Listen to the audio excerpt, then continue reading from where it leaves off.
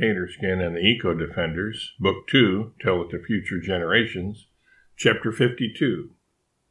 At dawn the next day, our onslaught began. Tub Thumper, her brother Chumbawamba, and Ocero led the way, ramming into the fence, knocking it down.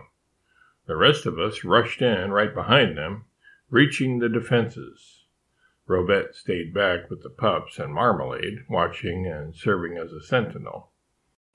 While most in the camp were only then waking up, wondering what all the racket was, the rest of us barged into the hut where Ravel was being held. On hearing the commotion outside, both of Ravel's guards instantly yanked him off his cot and shoved him out the back door. We hadn't realized the hut even had a back door. Scarlet hadn't seen anybody use it, or she would have told us of its existence. So we turned right around and went out the front door, split into two groups, and ran around to the back of the hut. One group going around the right side of the hut and the other in the opposite direction.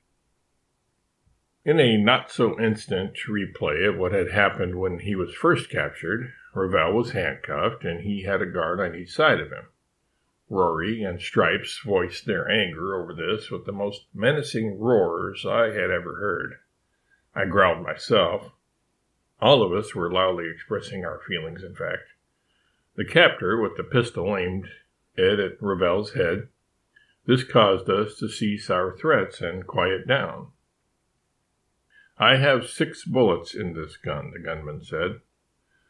"The first one will be for your friend. It will be the last thing that goes through his mind. The next 4 will be for the 4 of you closest to me. I will save the last bullet for myself because I know you will trample me and rip me to shreds and ribbons once I'm out of ammo." "Hey, what about me?" his fellow captor said. "What about you?" he replied. "You'll have to take care of yourself." The guard with the gun had not noticed Needle-Nosed Jean, a giant anteater, walking slowly up to the group. Even when he did and saw that the anteater had approached within a couple of feet of him, he was more nervous about Stripes and Rory, who were doing nothing to disguise the hatred in their eyes, and the new Amazons, clutching spears with their arms flung back, as well as the Terrena warriors with their arrows at the ready, than he was about the awkward-looking beast in front of him. Besides, Jean was feigning interest in the ants running here and there over the ground, pretending to have no real interest in the affair with Ravel. Suddenly, though, Jean took a quick step toward Ravel and the 2 goons, and in a lightning-fast motion, stuck out his 2-foot-long tongue, wrapped it around the pistol, and flung it in a wide arc behind himself into the jungle.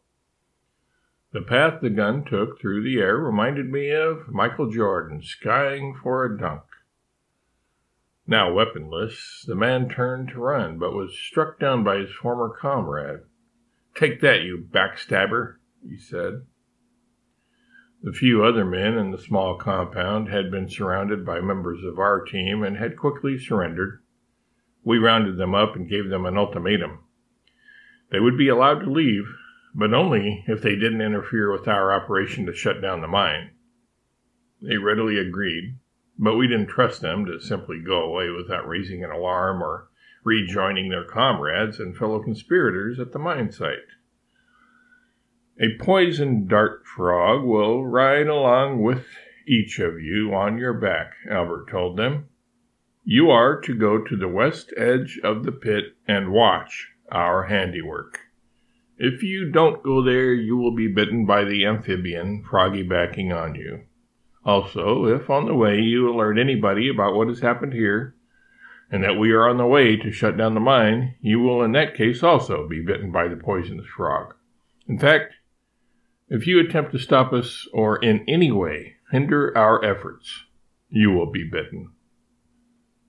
On the other hand, if you stay back, stay away from the action, and don't work against us in any way, the frogs will jump off your back when all is over, and you will then be able to leave. Understand?" They said they did. We believed them. They had been giving us their rapt attention. "And one more thing," Albert said. "Once we have shut down the mine and you get away from here, you are to tell everybody exactly what happened. and let them know the same thing will happen to anyone, anywhere within the basin who harms humankind, animal kind, or the earth. Is that clear? We knew it was clear to them, of course, and even if we told them not to tell about the events of the day, they would still do it. It's not something they could just bottle up. Many, perhaps most, people would not at first believe it. After all, a bunch of talking animals and Indians and new Amazons taking down a large mining operation? Who could imagine such a thing? We could. We did. And we would soon be a more formidable foe to the forces of ecological mayhem than ever before. Why? Not only had we gained in numbers, with hundreds of millions of animals on our side, as well as the Terrena warriors on the new Amazons, but the giganticizing of Draco and Rinky had given Alexis an idea.